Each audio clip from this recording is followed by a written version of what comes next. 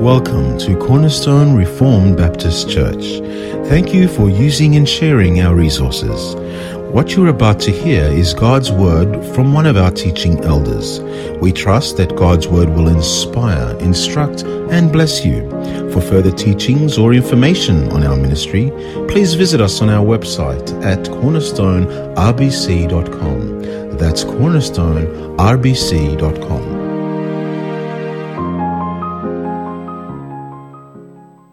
Very good, brothers and sisters. It is indeed a great privilege for me to have the opportunity to share the Word of God with you. So I'm going to invite you to please open up your Bibles to the book of Romans, Romans chapter 1.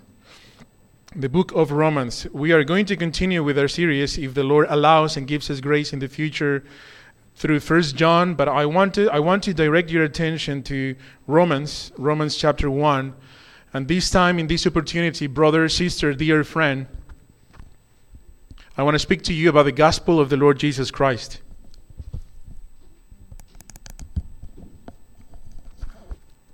You can hear me well, right? Yeah. As I said, I want to direct your attention to Romans chapter 1. And I want us to consider the gospel of the Lord Jesus Christ. If I was going to make that more clear, my desire with this word that I'm sharing with you, as if it was going to be the last time that I'm speaking to you. My desire is that we will see the urgent need for us to be active proclaimers of the gospel of Christ. That there where you are seated, with your life, with the things that are good and the things that perhaps are not so good, with the difficulties that you have, with the fears that you have, with the things that you know and the things that you don't know, that you will understand that if the grace of God has been given to you, the Lord calls us to be proclaimers of this message that we call the gospel of Jesus Christ. That someone's salvation, in a human sense, depends upon your proclamation of this gospel of Jesus Christ. The same gospel that saved us. The same gospel that made us one with the Lord Jesus Christ. And I want us to see that, and I hope, not through the preaching, but more than that, through the guiding of the Holy Spirit as these words are spoken from the first 7 verses of Romans chapter 1, from Romans chapter 1, verse 1 through 7. And I'm going to ask you that we will read this passage, my dear brother and sister, these 7 verses. And after we read these 7 verses, I want to come with you to Acts chapter 9, and read together also the first 22 verses of Acts chapter 20, Acts 9 from verse 1 to 22. The reason why I want us to do that is because the one that is going to be calling us to be proclaimers of the gospel in these first 7 verses is the Apostle Paul. And the conversion of the Apostle Paul, brethren, is just powerful. It is glorious and it's mighty. And what happened to him will help us understand the burden and the heart of the Apostle as he's communicating these 7 verses here in Romans chapter 1. So, brethren, that the Lord will give us the grace that is needed for us not to be distracted in our flesh, but just to pay attention to the things that we read and the things that we proclaim here from this pulpit, and that Christ Jesus will be exalted among us. Let us read together Romans chapter 1, verse 1 through 7, and then Acts chapter 9. This is the word of the Lord. Paul, a servant of Christ Jesus, called to be an apostle, set apart for the gospel of God, which, the gospel, he promised beforehand through his prophets in the Holy Scriptures. This gospel is concerning his Son, who was descended from David according to the flesh. And Jesus was declared to be the Son of God in power, according to the Spirit of holiness, by his resurrection from the dead. Jesus Christ our Lord, through whom, Jesus our Lord, we have received grace and apostleship to bring about the obedience of faith for the sake of his name among all the nations, including you who are called to belong to Jesus Christ, to all those in Rome who are loved by God and called to be saints. Grace to you and peace from God our Father and the Lord Jesus Christ. Let us now turn to Acts chapter 9, and let us read together, brethren, with much reverence. Let us see here and behold as we read the work of the Holy Spirit in the life of Paul You remember Paul, a hater of the church, an enemy of Christ, a son of Satan. This is Acts chapter 9. Let us read with reverence until verse 22. This is the word of the Lord.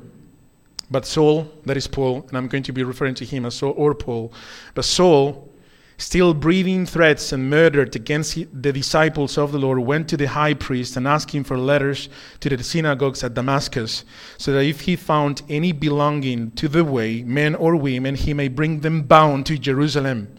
Now, as he went on his way, he approached Damascus, and suddenly a light from heaven shone around him, and falling to the ground, he heard a voice saying to him, Saul, Saul, why are you persecuting me? And he said, Who are you, Lord? And he said, I am Jesus, whom you are persecuting. But rise and enter the city, and you will be told what you are to do. The men who were traveling with him stood speechless, hearing the voice, but seeing no one. Saul rose from the ground, and although his eyes were open, he saw nothing. So they led him by the hand and brought him into Damascus. And for 3 days he was without sight, and neither ate nor drank.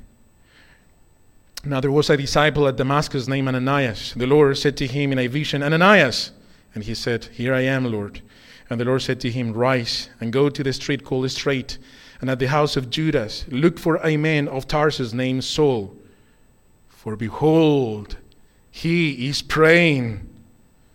And he has seen in a vision a man named Ananias come in and lay his hand on him so that he may regain his sight. But Ananias answered, Lord, I have heard from many about this man, how much evil he has done to your saints at Jerusalem. And here he has authority from the chief priest to bind all who call on your name. But the Lord said to him, Go, for he is a chosen instrument of mine to carry my name before the Gentiles and kings and the children of Israel. For I will show him how much he must suffer for the sake of my name. So Ananias departed and entered the house. And laying his hands on him, he said, Brother Saul, the Lord Jesus, who appeared to you on the road by which he came, has sent me, so that you may regain your sight and be filled with the Holy Spirit. And immediately something like scales fell from his eyes, and he regained his sight. Then he rose and was baptized, and taking food he was strengthened. For some days he was with the disciples at Damascus.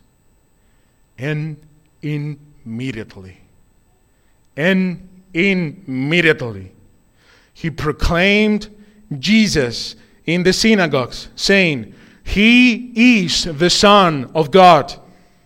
And all who heard him were amazed and said, Is not this the man who made havoc in Jerusalem of those who called upon his name? And has he not come here for this purpose, to bring them bound before the chief priests? But Saul increased all the more in his strength, and confounded the Jews who lived in Damascus by proving that Jesus was the Christ.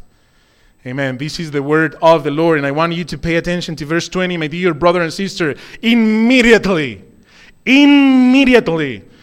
Paul proclaimed in the synagogues that Jesus Christ is the Son of God. He did not wait. He did not go and consult with anyone, but his spirit, his heart was moved to immediately proclaim and open his mouth to speak of this Jesus who is Christ. And how many excuses Paul could have had in his heart not to go and preach. How many things Satan could have brought to his attention not to preach immediately the name of the Lord Jesus Christ. How many doubts would have arisen from inside about all the things that he had studied years and years. Paul had given himself to study the Old Testament in such a way that his human conclusion was that this man who is Christ needs to be destroyed, and everyone who follows Jesus has to be destroyed. Yet, when the Spirit of God came upon him, all the many years of learning were transformed, and everything was pointed now to the Lord Jesus Christ. Not only doubts from inside, but what about fear? He knew that the result of those who preached Christ was death. He had seen from the high priest the hatred that institutionalized religion had against the way of Jesus Christ. He had seen with his eyes how Stephen had been stoned. He had been participated in that very moment. He would have been filled with fear, one would tell it in the flesh. No. He had the Spirit of God in him. And even though he could have been tempted to doubt, and he could have been tempted to fear, he was immediately moved to preach the Lord Jesus Christ as the Son of God. Not only fear, but what about shame? I have been preaching all of these things in my life. I have been sitting at the feet of Gamaliel for such a long time. I have been telling everyone that they are to be destroyed. And now am I going to tell them that just simply out of nowhere I have changed my mind? He was tempted. He could have been tempted to be embarrassed, to be ashamed of the gospel of Christ. But then he will say to the same Romans, "For I am not ashamed of the gospel of Jesus Christ, for it is the power of God unto salvation." His flesh could have tempted him not only with doubts and with fear and with shame, but what about comforts? All his life he had lived as a reputable, elevated, a lifted person, that because of his religion and because of the things that he knew, he had this life of prestigious life, that everyone looked at him, looked up to him, and knew that he was a person that was to be followed. That was the comfort of life. He knew that in the moment that he changed his mind about this Christ, in the moment in that he was going to change the message about his Christ, all of his comforts will be gone. He knew that in the moment that he will cross the doors of that synagogue and he opened his mouth to speak about Christ, all things will be gone and lost. Yet, immediately this man was moved by the Holy Spirit to go and preach the gospel of the Lord Jesus Christ. And someone might be tempted to say the reason why Paul was so convinced that he was supposed to go and preach the gospel is because he knew the Bible so well. He knew the Tanakh, he knew the Old Testament, he had memorized the Bible, and that's why he goes and preaches the gospel with such confidence. That's why he goes and opens his mouth in such a way. That's why he is willing to count it all loss for the excellency of the knowledge of Jesus Christ. Someone we may be even tempted to believe that is because of his calling. Paul is an apostle, and this is the calling that the apostles had. This is the way that the Lord was expecting that the apostles would respond, with confidence, with boldness. And that is why Paul went into the synagogue immediately to preach the Lord Jesus Christ, that he is the Son of God. Yet that is not according to the testimony of the same Paul, who in Galatians chapter 1 from verse 10 onward says that when God, who set him apart from the womb of his mother, was pleased to reveal the Son of God in him, he did not go to Jerusalem to ask permission.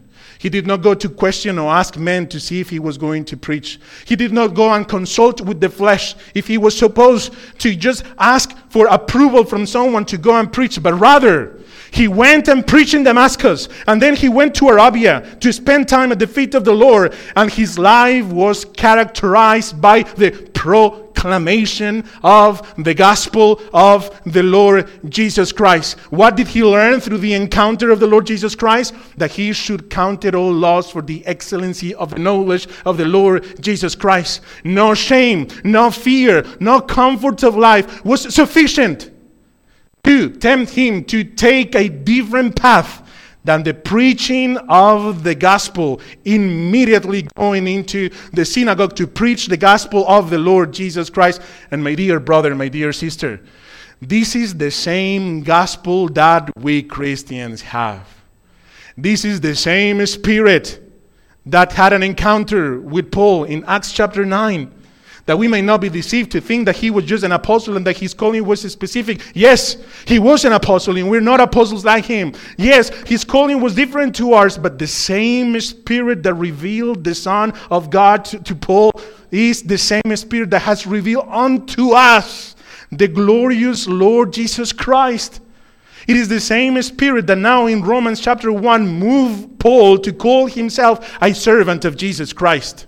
I'm no longer a servant of Judaism. I'm no longer a servant of the intellect of the mind. I'm no longer a servant of Gamaliel. I'm no longer a servant of religion. I'm now a servant of the Lord Jesus Christ.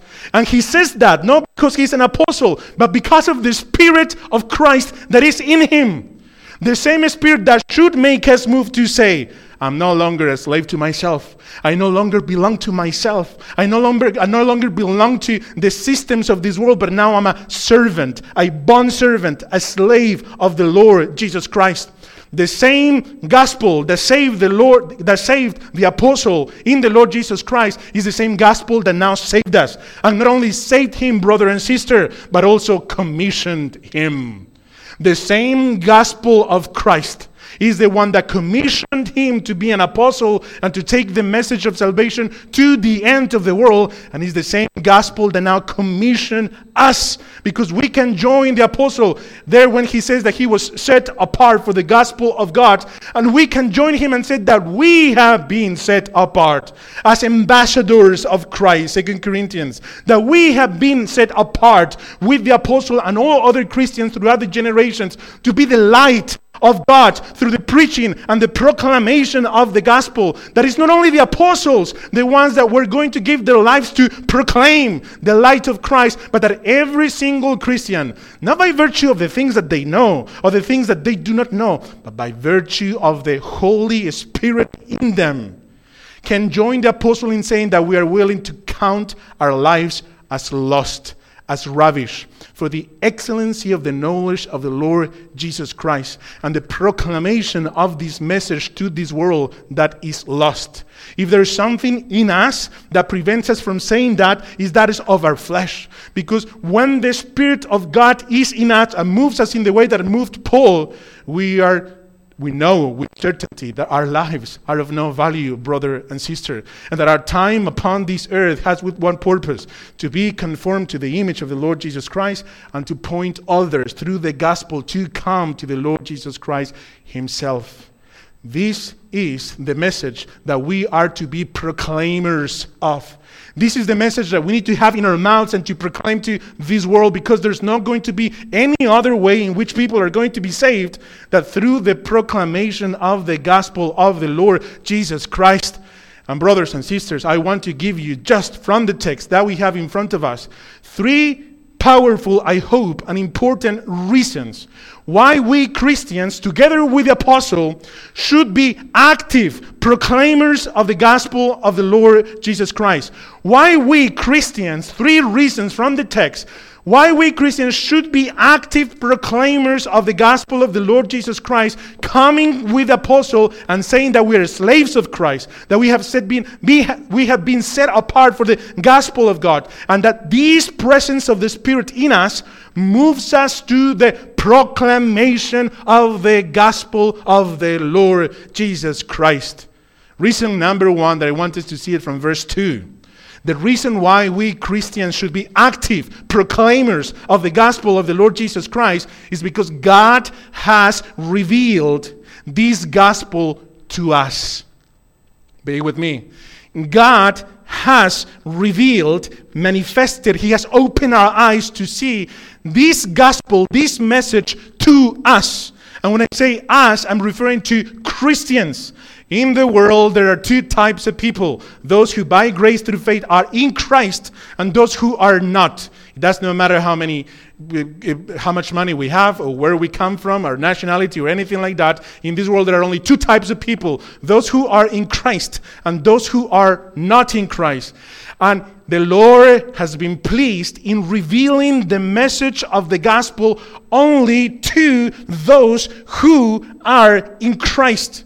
This is very important, because if you, my dear brother and sister, belong to a family, and in your family members are not in Jesus Christ, but you, by the grace of God, you have been set apart as a child of God, then in that household, by the sovereignty of the Lord and by the providence of the Lord has placed a person who can reveal the gospel and bring the gospel to the one that is lost. If you, my dear brother, my dear sister, belong to a workplace in which you're co-workers are not in Jesus Christ, we understand and acknowledge that by the grace, by the sovereignty and the providence of God, you have been placed there by God so that you are the means by which the gospel of God is revealed and is proclaimed. You may say, but I don't have the ability to preach. I don't have the ability to speak. I'm very fearful. I'm embarrassed of all these things. These are the things of our flesh, and we're all like that, my dear brother and sister. But we are not the ones who do. It is the Spirit of God in us.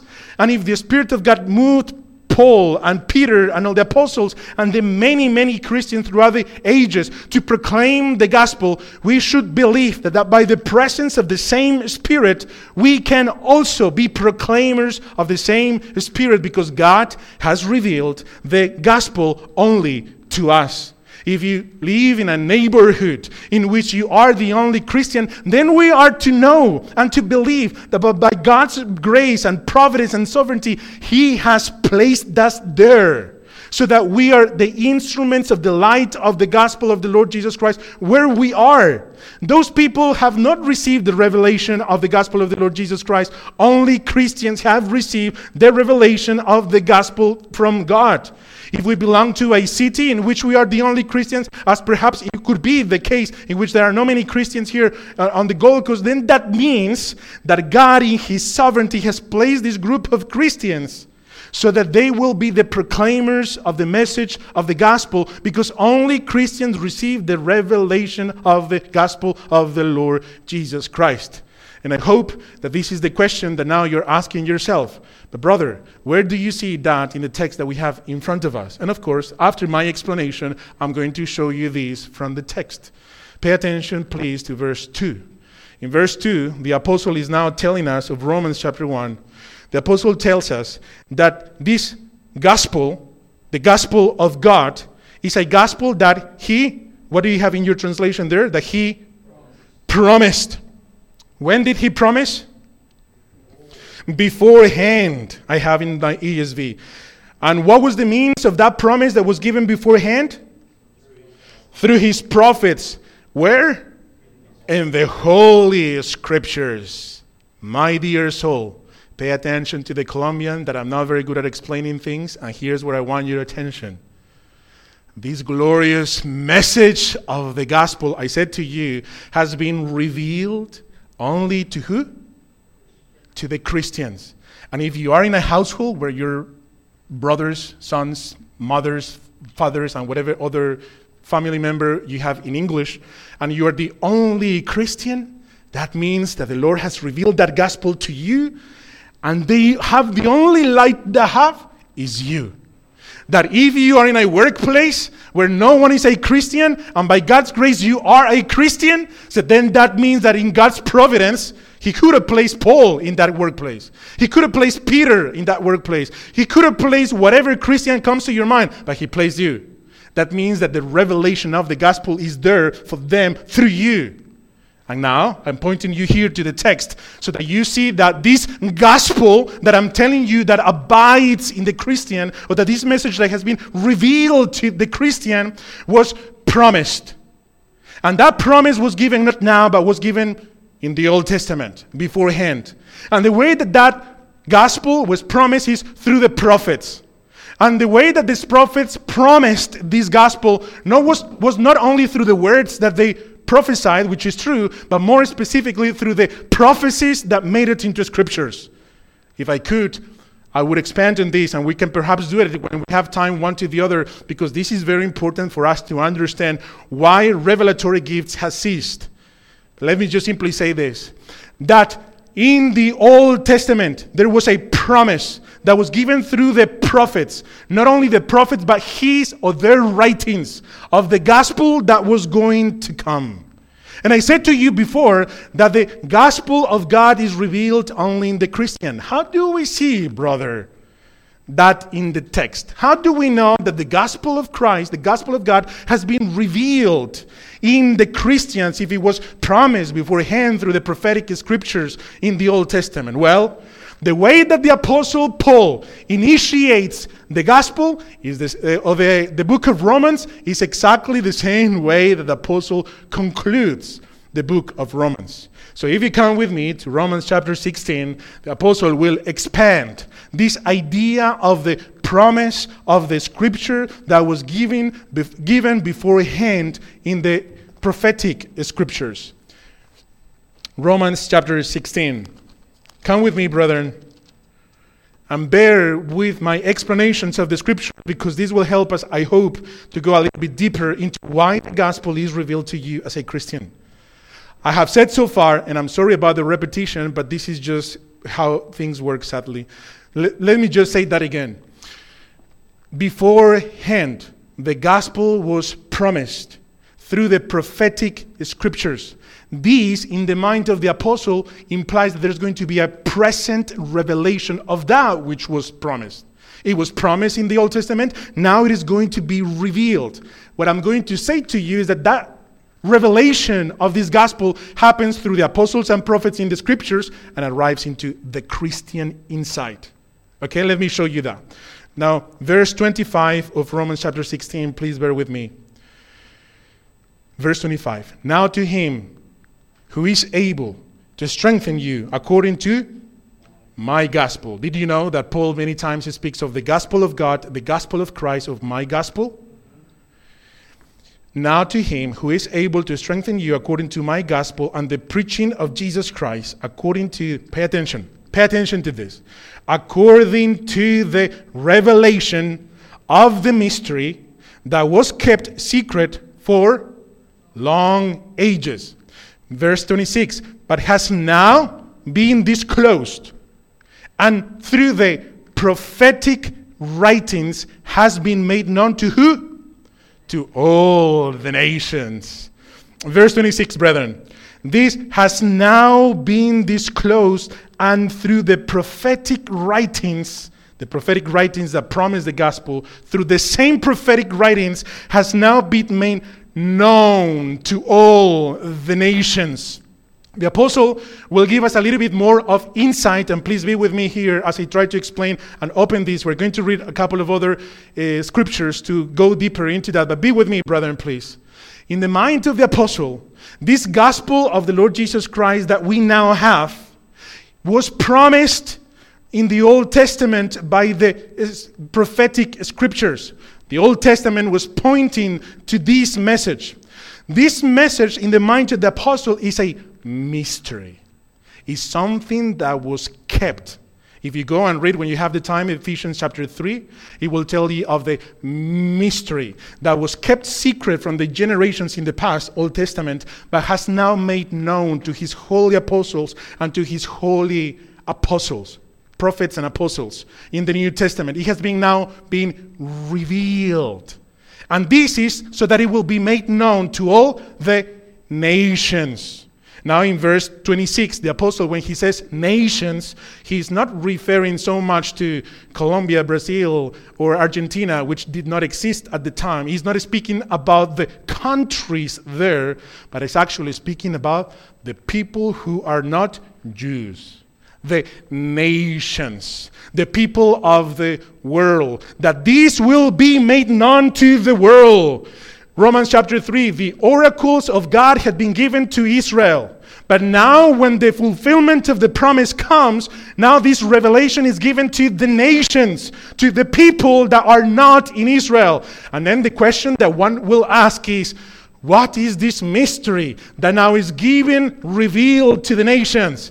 And for that, I'm going to call you to the same Paul, but now in Colossians chapter 2 or Colossians chapter 1. We are about to read one of the most powerful passages of the scriptures, brethren. We're about to read one of the greatest revelations, at least to my soul, of what I'm saying today. Some of you might have seen this before, and praise God for that.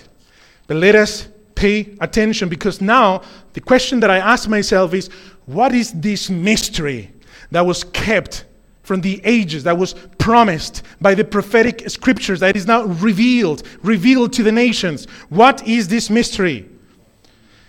Colossians chapter 1, verse 24. Praise God for that, brother. Verse 24. Now I rejoice in... You're there in verse 24, brethren? Yes. Oh, chapter 1? Now I rejoice in my sufferings for your sake, and in my flesh I'm filling up what is lacking in Christ's affliction for the sake of his body, that is, the church, of which I became a minister according to the stewardship from God that was given to me for you, to make the word of God fully known. Now pay attention, verse 26. The mystery hidden for ages and generations, but now revealed to who? To his saints, nations, saints. Verse 27. To them God chose to make known how great among the Gentiles are the riches of the glory of this mystery. The ESV says, which is Christ in you, the hope of glory. Let me continue reading before I explode. Verse 28. Him we proclaim, warning everyone and teaching everyone with all wisdom, that we may present everyone mature in Christ. For this I toil, for this message, brethren, for this message, that Christ is the hope in glory in us. For this message, he says, I toil, struggling with all his energy that he powerfully works within me. For this glorious message, that the gospel is revealed to the saints and that is Christ in them, the hope of glory, is that he is willing to give his life, is that he is willing to work and to labor, because the gospel has been revealed only to the saints. The gospel has been revealed only to the saints, and that gospel, the word of God, the oracles of God that were previously given to Israel in the writings, happens to be the word of God. And you know who the word of God is? Jesus Christ. The reason why you are the hope of glory for the people that are around you is not because you are good and not because you are strong and not because you're wise, but because by God's grace, the triune God has decided that Jesus Christ will be in you, that the light of Christ will be in you. You are not the light and the salt of this world because of your looks. You're not the light and the salt of this world because of your theology or because of the things that you have, but because Christ Jesus is in you. Why should we be proclaimers of the gospel of Jesus Christ, my dear brother and sister? Because this message that was promised through the prophetic writings in the Old Testament has now been fully revealed. And what is the mystery of this God?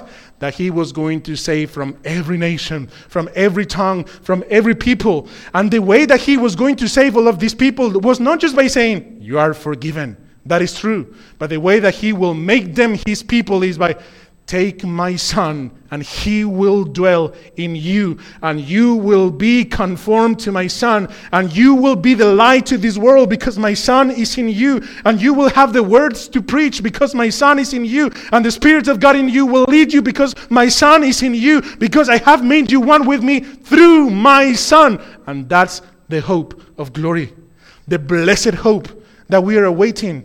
So brother and sister, you are Christ in a sense to the people that are around you. You understand what I said there, right? Like, don't tell me that I'm a heretic after that. But you understand, Christ Jesus in you. Christ Jesus in you is the light and the salt for the people that are around you. Is your brother, your sister lost? Please proclaim the gospel. Is your mom, your father lost? Please proclaim the gospel. Is your grandfather, your grandmother lost? Please proclaim the gospel. Is your husband, your wife lost? Please proclaim the gospel of the Lord Jesus Christ, because that's the power of God unto salvation for everyone who believes. This is the great mystery that he has now revealed, that these vessels, earthen vessels, now receive the glory of the wisdom of this God, and that abides inside of us. Praise God for that. Praise God. Second reason, I said that I'm going to give you three, and perhaps I might be able to do three. Let me give you the second reason, brother and sister. Pay attention to this. Why should we be active proclaimers of the gospel of Jesus Christ? Reason number one, because God has revealed this message of the gospel in us. Initially, I said to us, but now it's in us, in the person of Jesus Christ. Second, because this message of the gospel is about your Lord. The second reason why should we be active proclaimers of the gospel is because this message is about your Lord. The apostle says, if you return to Romans chapter 1, if you return to Romans chapter 1,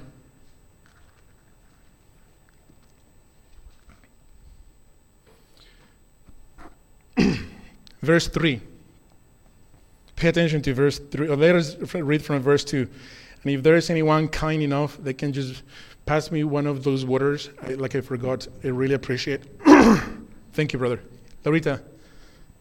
Thank you. Thank you, brother. Romans chapter 1. I said second reason, my dear brother, my dear sister, because this gospel, this glorious gospel, is about or is concerning Jesus. Pay attention to verse 3. Let us just read verse 3 and 4. Let us just read from 2. Which he promised, the gospel, beforehand through his prophets in the Holy Scriptures, concerning his Son, who was descended from David according to the flesh, and was declared to be the Son of God in power, according to the Spirit of holiness, by his resurrection from the dead. The apostle concludes, Jesus Christ, our Lord. We should be active proclaimers of the gospel of God because the gospel is concerning or about uniquely and exclusively the Lord Jesus Christ. The gospel is not about any other matter or any other object or subject than the Lord Jesus Christ.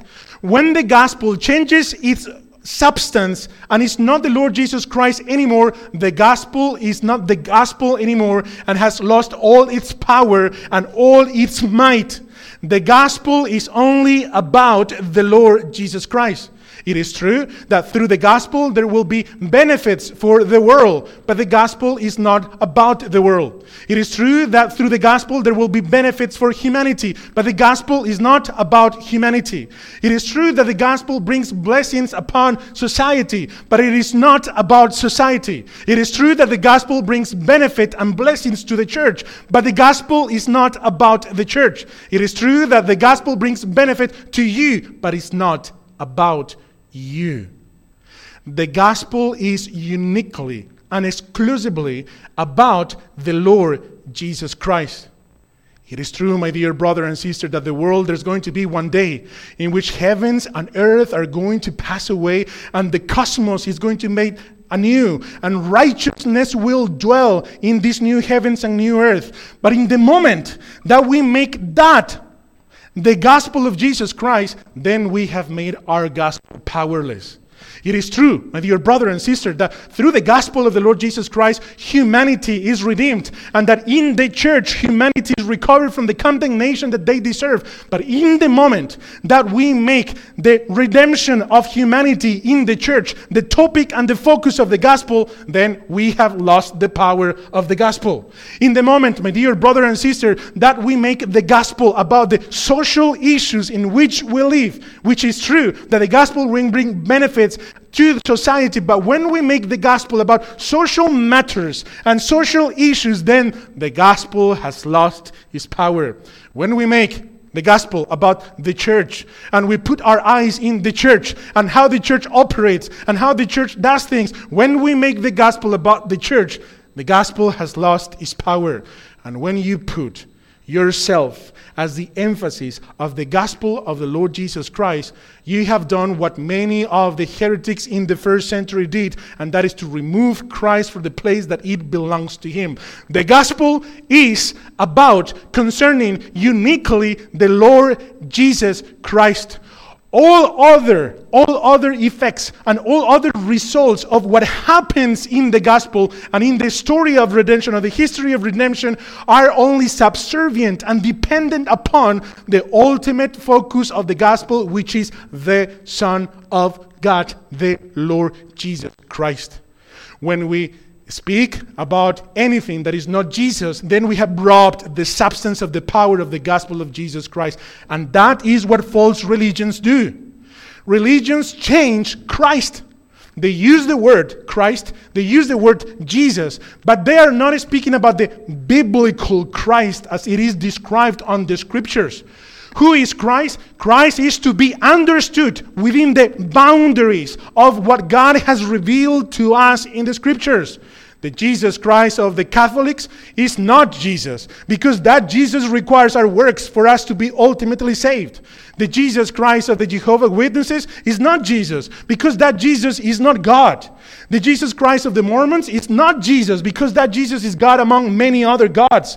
The Jesus of the Muslims is not Jesus, because that Jesus is a prophet and then an idol that they have made in their own image.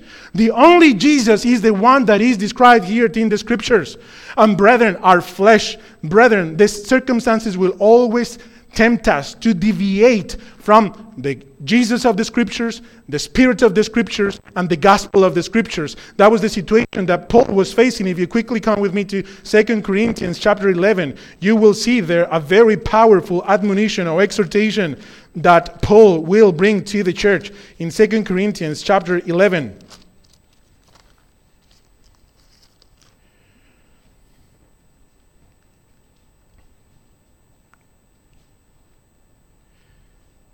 Remember this scripture, brethren. Verse 11. Chapter 11, verse 1. I wish you would bear with me in a little foolishness, the apostle says. Do bear with me. For I feel a divine jealousy for you, since I betroth you to one husband, to present you as a pure virgin to Christ. But I'm afraid that as the serpent deceived Eve by his cunning, your thoughts will be led astray from a sincere and pure devotion to Christ. For if someone comes and proclaims another Jesus than the one we proclaim, or if you receive a different spirit from the one you received, or if you accept a different gospel from the one you accepted, you put up with it readily enough. Indeed, I consider that I am not in the least inferior for these super apostles. Even if I am unskilled in speaking, I am not so in knowledge. Indeed, in every way we have made this plain to you in all things. From the very early stages of the church, brethren, there were people that were trying to bring something that sounds and looks like Jesus.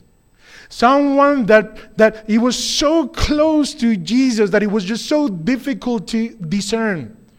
But when that biblical Jesus Christ is not the center of our gospel, then we are preaching another gospel. Then we have another spirit. Not that there is, Paul makes that clear in Galatians chapter 1, but there will be many people that will come with that gospel or with that Jesus or with the way of salvation. And that's why faithfulness of our church and faithfulness of ourselves as Christians, it is based upon the scriptures and how we proclaim Christ according to what is written in the Word of God. What is this biblical Christian that Paul presents to us in Romans chapter 1? Let us return to our passage. What is this biblical Christ that Paul the apostle presents to us in verse 3 and verse 4? Many things he says, but what I'm going to submit to you is that we are to see this Jesus Christ as the incarnate Son of God who was victorious. The Jesus Christ that Paul presents to us in verse 3 and 4 is the incarnate Son of God that is, or who was and is victorious, and is victorious over death. In that simple statement that I have uttered, not only there are lots of ideas in my head, but also there are a lot of truths that are contained in the scriptures. Jesus Christ is the Son of God who was incarnate. That is that Jesus Christ is God, is the Son of God, is deity, He is divine. But not only divine, He is incarnate in the sense that He came to earth to be like one of us according to the descendants of David and connecting this man to Israel and to the Old Testament scriptures. The Son of God incarnate came and He is victorious. The question that we need to ask ourselves is, how or why is the Son of God victorious? Or upon what or over what is the Son of God victorious? For us to understand Paul. And when we read Romans, my dear brother and sister, you will see that the victory of which Paul speaks in Romans is the victory of the Son of God incarnate over death. The Son of God incarnate is victorious over death. The Son of God incarnate is victorious over death. He came, it says Apostle in verse 3, concerning his Son, who was descended from David according to the flesh, the Son of God incarnate, and was declared to be the Son of God in power according to the Spirit of holiness by the resurrection from the dead. How is the Son of God declared to be the Son of God if the Son of God has already come incarnate? You see that in those verses? Verse 3.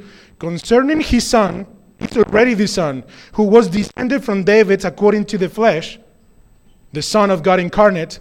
And then verse 4. And was declared to be the Son of God in power according to the Spirit of holiness by the resurrection from the dead. Was declared to be the Son of God upon his resurrection through the Spirit? Paul, what are you talking about? He's the Son of God. He's the Son of God. How is he declared to be the Son of God upon his resurrection? This is the victory of Christ. If you quickly come with me to 1 Timothy chapter 3, this is the verse that I think explains what the apostle has in mind. If you come to 1 Timothy chapter 3, just bear with me and I will finish very soon. 1 Timothy chapter 3.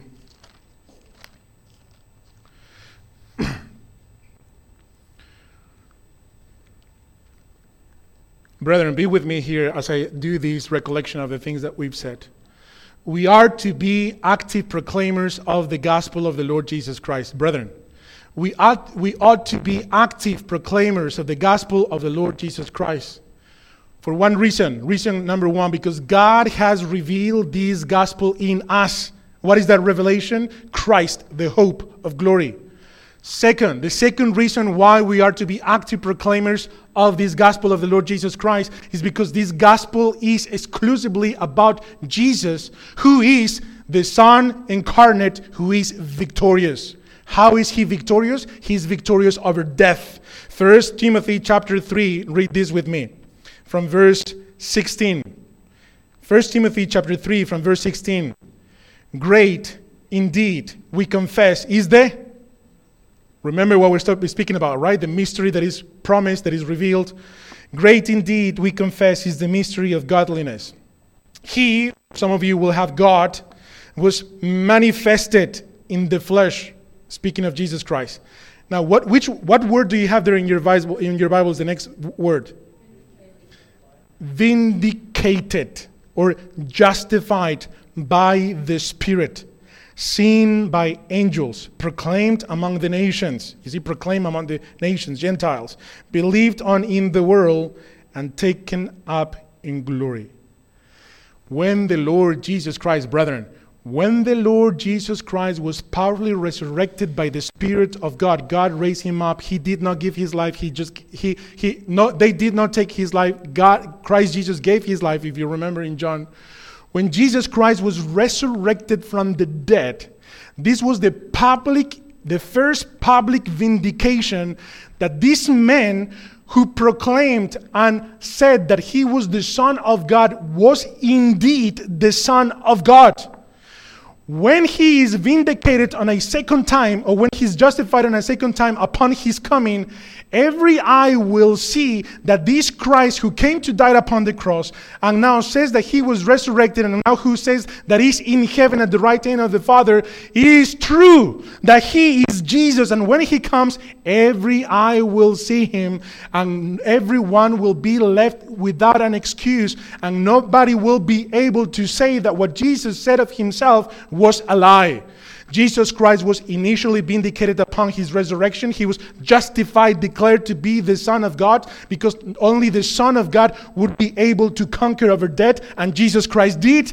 And Jesus Christ will be once again vindicated and justified as the Son of God when he comes once again.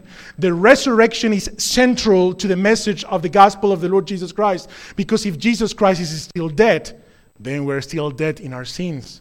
The only reason why we can say that we are Christians is because he lives. It's because he's seated at the right hand of the Father. It's because he is alive, and because he has been victorious. He has been victorious over death. He has been victorious over Satan, and he has been victorious over sinners that need redemption. And that's why we call him our Lord. When we call Jesus Christ our Lord, it's just not because we want to be called Christians. It's because he indeed is our Lord, and he has conquered over our lives. His sovereign grace has defeated the unrighteousness of our hearts, and he has conquered. He has been victorious over us, and now we call him our Lord. And that's what connects the proclamation of the gospel with the application of the gospel. Because this message that we are to proclaim are not only words that are uttered into the air, but these words, when they are applied by the Holy Spirit, they transformed the heart of a person, and then that person is made anew, and then that person becomes a servant of Christ, and Jesus Christ becomes the Lord of the person. And then when he comes and he's vindicated once again, that person is going to be united with the Lord Jesus Christ. Why are we supposed to be active proclaimers of the gospel of the Lord Jesus Christ?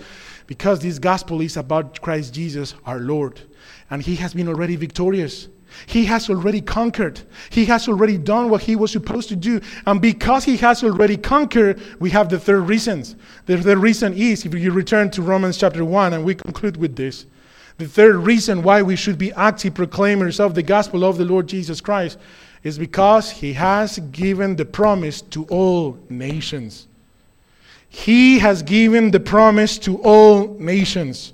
Verse 5, through whom we have received grace and apostleship to bring about the obedience of faith for the sake of his name among all the nations, including you who are called to belong to Jesus Christ.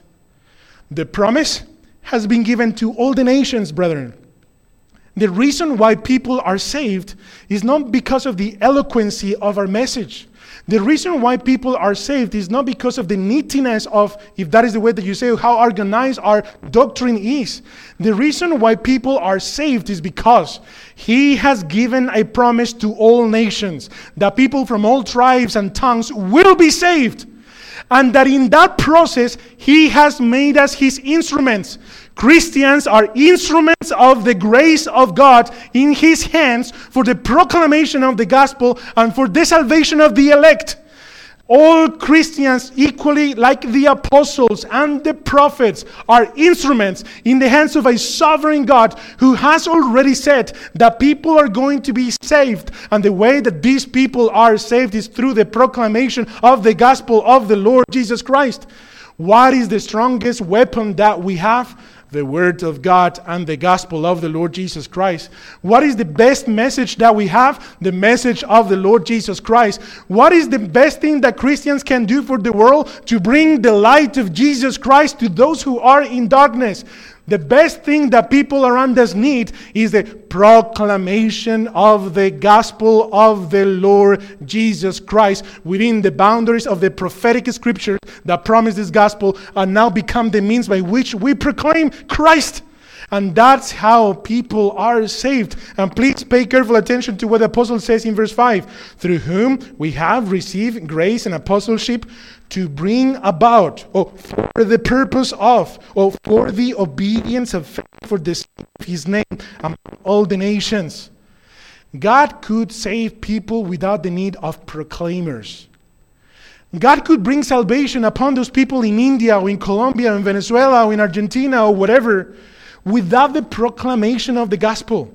He could save them in his powers in many different ways, but God has been pleased to ordain the ways of salvation, that those who are going to believe is because they have heard, and those who have heard are the ones who have preached, and those who have preached are those who have been sent, and this is the way that people are saved. And now, when we look to ourselves, and we see our feebleness, when we see our fears, when we see our limitations, many times not even speak the language of the country in which we are. And then all of these people come to speak. You don't understand what they say. What do we have in us?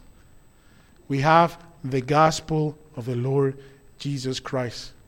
Without any feebleness of our words, any feebleness or limitations of our words, by pure faith, trusting in our Lord, we're proclaimers of the gospel of the Lord Jesus Christ.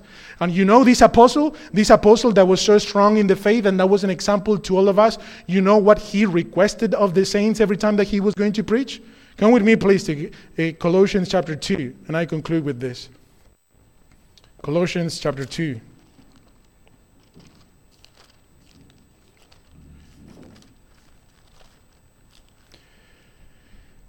In chapter 1, after the apostle has said that the mystery that has now been revealed has been revealed to the saints, and that this mystery is Christ Jesus, the hope of glory. After he has said all of that in chapter 1, now in chapter 2 he says this. Pay attention. For I want you to know how great a struggle I have for you and for those at Laodicea, and for all who have not seen me face to face, that their hearts may be encouraged, being knit together in love, to reach all the riches of full assurance of understanding and knowledge of God's mystery, which is Christ, in whom we are hidden, and all the treasures of wisdom and knowledge. Pay attention to verse 2. That their hearts may be encouraged, being knit together in love, to reach all the riches of full assurance of understanding and the knowledge of God's mystery, which is Christ, in whom Christ are hidden all the treasures of wisdom and knowledge. And then if you carefully go to Ephesians chapter 6, if you then go to Colossians chapter 4, if you go to Philemon in chapter 1, of course, every time that the apostle is going to put himself in the task of bringing this wisdom that is found in Christ Jesus, he will request the church that they will pray for him, that the doors will be open for the proclamation of the word of God. The apostle who was filled of the knowledge of the wisdom of Christ, the apostle who had received this revelation of Jesus Christ himself, knew that the apostolic mission and bringing the light to the world was contingent and dependent upon the prayers of the saints. As I said again, Ephesians chapter 6 from verse 10 and onwards. Also here in Colossians chapter 4, Philemon chapter 1, Philippians chapter 1, the prayers of the saints were that which the apostle was desiring, so that the proclamation of the gospel will accomplish what God had determined that will accomplish. How then can be a church in 2023, brothers and sisters, speaking of us and many other churches, neglect prayer and the preaching of the word? How are we going to be light and salt to my spouse that is unsaved, to my brother who is unsaved, to my friend who is unsaved, to my co-worker? How am I going to overcome the weakness of my flesh? I have been there many times in which I'm with a person and I'm telling myself I should be preaching the gospel now, but I'm not. How are we going to open our mouth to proclaim the gospel to a person, to our neighbor, to someone that we know, if we are not depending upon our Lord as Christians have depended throughout generations? If we think ourselves to be too strong and too spiritual so that we wake up in the morning and say we don't pray. Because when you don't pray, that demonstrates how strong you think that you are. Because if we knew how weak we are, we will wake up and open our eyes and go on our knees. How are we going to reach a world if I think that by going and preaching the gospel on the streets, I just need to have, some tracts and then just develop this system in which I just repeat these words and then just preach the gospel? Brethren, that is not the way that the apostles did. They depended upon the Spirit of the Lord in secret communion with the Lord, upon prayer. That the Lord will move, that the Lord will have mercy, so that the heart of the proclaimer will be not the heart of the redeemed sinner, but that it will be the heart of the Lord Jesus Christ. How is our friends, our family, our people around us going to be saved? By the proclamation of the gospel. But many times that proclamation of the gospel that the Lord uses to save a person has had years and years on our knees. Years and years on our knees, brothers and sisters. And that is where we ought to be, depending upon our Lord, knowing that He is the one that establishes His kingdom, and that He has made us partaker of this glorious kingdom in which we proclaim the gospel. But might the Lord in any one of us give us this weight, brethren, or this healthy burden of the Scriptures, to come and depend upon Him in prayer, and to indeed be proclaimers of the gospel.